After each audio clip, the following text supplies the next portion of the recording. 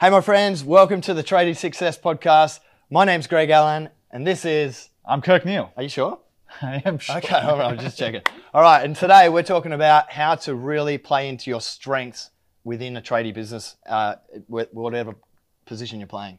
Yeah, I think this is one of the most critical things that people sort of miss in themselves. They start a business and they're looking for that niche. Everyone's looking, oh, where do I go? Is this a good opportunity? Is this where the money is? Is this where the work is? And they're not being authentic or true to who they are. And one of the tips I often guide people with is I go, what is your character strength? What is a natural strong suit for you? So what is that? Maybe it's communication, for example. Maybe naturally I'm a great communicator. I'm brilliant. So then I want you to look at the market and go, of all the different client types that exist, what client type values communication over everything else? Yeah. I'm like, that's your space. That's where you get instantly recognized and valued for being you. Yeah. You don't have to try and pretend or change the way you deliver your service or what you do and change who you are. You're just authentically you, and that type of client really responds well to that. Yeah, 100%. And I think on an organizational level, when we're talking about playing within your strengths, you see a lot of different trade businesses. They've got like residential, commercial, industrial, and they're a sole trader. You know, like it's like, yes, obviously you want to be able to attract as much work as possible and you're trying to take everything. But by doing that, you're actually creating a very hard system to build into and hire staff for as well and create that community within your company. I think as well, people are scared of niching. They think if I get too niche, it retracts my market. But there's an old saying in marketing that people think by niching, you're halving your clients, but in actual fact, you're tripling because you're becoming the expert, the specialist in that space. Yeah. And therefore you own a greater market share of that space because you specialize in that. So don't be afraid of finding that niche and going after it. I think it's like a magnifying glass, right? It really focuses in on that one thing. And so what you're actually doing more of that. So you're finding more problems, you're creating more systems around it, and you're hiring the right people that specialize in that skill as well, that are going to really play into that, which then solidifies that. Just remembering back at Response, we'd have all these different skill sets for different people that were coming into the company. And we had some industrial people, we had some residential people, and we had some commercial people. And then we had to send the commercial people to residential jobs sometimes. And that actually caused a lot of issues because they're like, I don't know what to do. And you couldn't send the residential people to an industrial site without it being a complete nightmare without the right systems and training. That's right. And it became like, it became impossible to manage the schedule or the work pipeline because you were like, that person can't do this and that person can't do that and that person can't do this. But if you're focusing in on one space, you just got to teach your team or train your team how to do your thing extraordinarily well. Yeah. And how do you get good at something? Like if I go to play the piano, if I do that once a week, am I going to get great at piano? But if I play the piano every day for 8 hours a day, am I going to get great at playing piano? Yeah. Of course I am. It's just that consistency in that space. So if you want to get good at a particular skill, you've got to keep doing that skill over and over and over again. So finding that niche where you can practice and practice and practice. You may not come into that niche as the specialist, but by existing there long enough, you become the expert. Yeah. I think also talking about that, and if we were to bring instruments into play, like you're going to be... Yeah.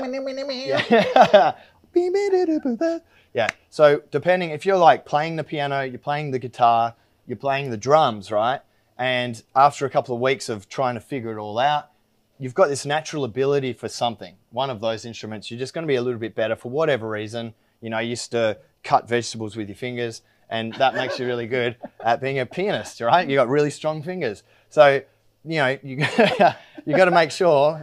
Did you just say the word pianist? I know. That's the word. But it does sound a lot like another word. But it is the correct word. So you've got to make sure that you identify what your strength is and play into that. You know, there's a lot of personality profiling tools you can get at the moment as well online, and they fucking work, right? You test your team and you figure out what you're good at, and then you play into that strength. We also see a lot of people trying to be, you know, good at everything, and they're not a master of anything, right? They're a master of none, or whatever they say. So what you need to be able to identify is who are you, you know, and what are you good at, And when it comes to building a trade business, we've got the power of, delegating to team members as you grow your business. So it's being aware of what you're good at and what you're not, and really playing into that and making sure you're hiring the right people that, support those skills that you're not so good at. I think as well, like with a lot of our membership base, strategy is very confusing. Like business strategy as a whole is a very sort of confusing dynamic to really navigate. But the cornerstone of strategy is identifying what your strengths sit and how to amplify your strength and protect or develop a weakness. That is what strategy is built off. So strategy starts by looking at yourself first, identifying where are those strengths and maybe where are those weaknesses. And it's great to be able to develop weaknesses over time, but you look at like great strategists, they always play to the strengths first and protect the weakness, protect the vulnerability, and allow themselves to be successful. And then that affords them the time, the money, the resources to develop a weakness down the track. So if you're starting out and you're like, where do I go? What do I specialize in? Have a real reflection back on yourself. And like, what are those character traits that I bring to the table naturally? And who is that client that wants that the most? Yeah, it's really interesting reflecting back on, as I scaled Response, and we hired our team and we grew the company, and it was interesting to really realize that I'd put tradies in place to do the tradie jobs, and then all of a sudden I'm sitting in the office being an admin person, and that's not what I was good at. I was never trained as an admin person. I never had a job as an admin person, and all of a sudden I'm like, I'm doing 8 hours a day, every day as an admin person. What am I doing?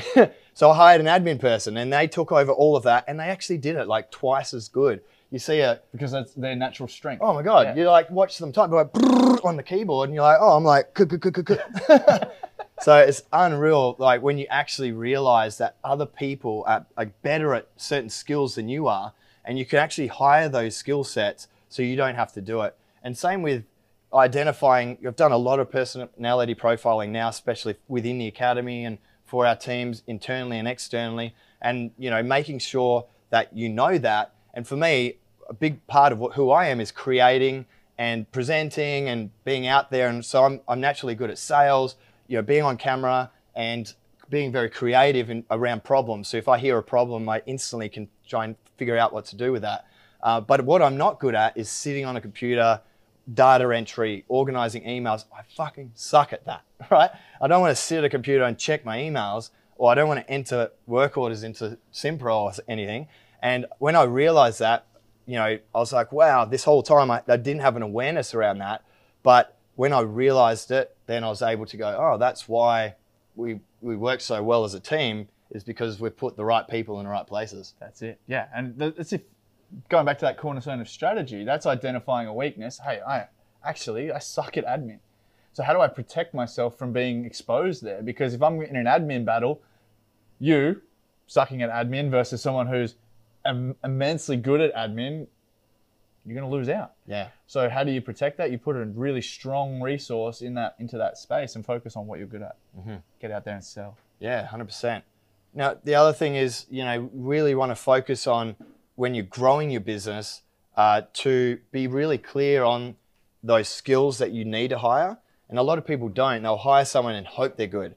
So testing, making sure you're doing the right testing procedures, making sure you're asking the right questions in the hiring process is going to help you identify when you've got the right person for the right job. Also, like long-time listeners of the podcast would have heard me speak about the appetite for challenge. Yeah, so at different phases of your business, you're going to want to hire different people at different stages. And that's not just skill set, but that's how much energy do I have right now to train someone? Because there's phases in your business where your energy consumption is so high that you don't have an appetite to train a large skill differential. So you need someone with all the skills. And so therefore you might have to, wait for that right person to come along. Whereas there'll be other moments in your business cycle where you've got a bit more capacity and you can be like, actually, yeah, I've got the ability right now.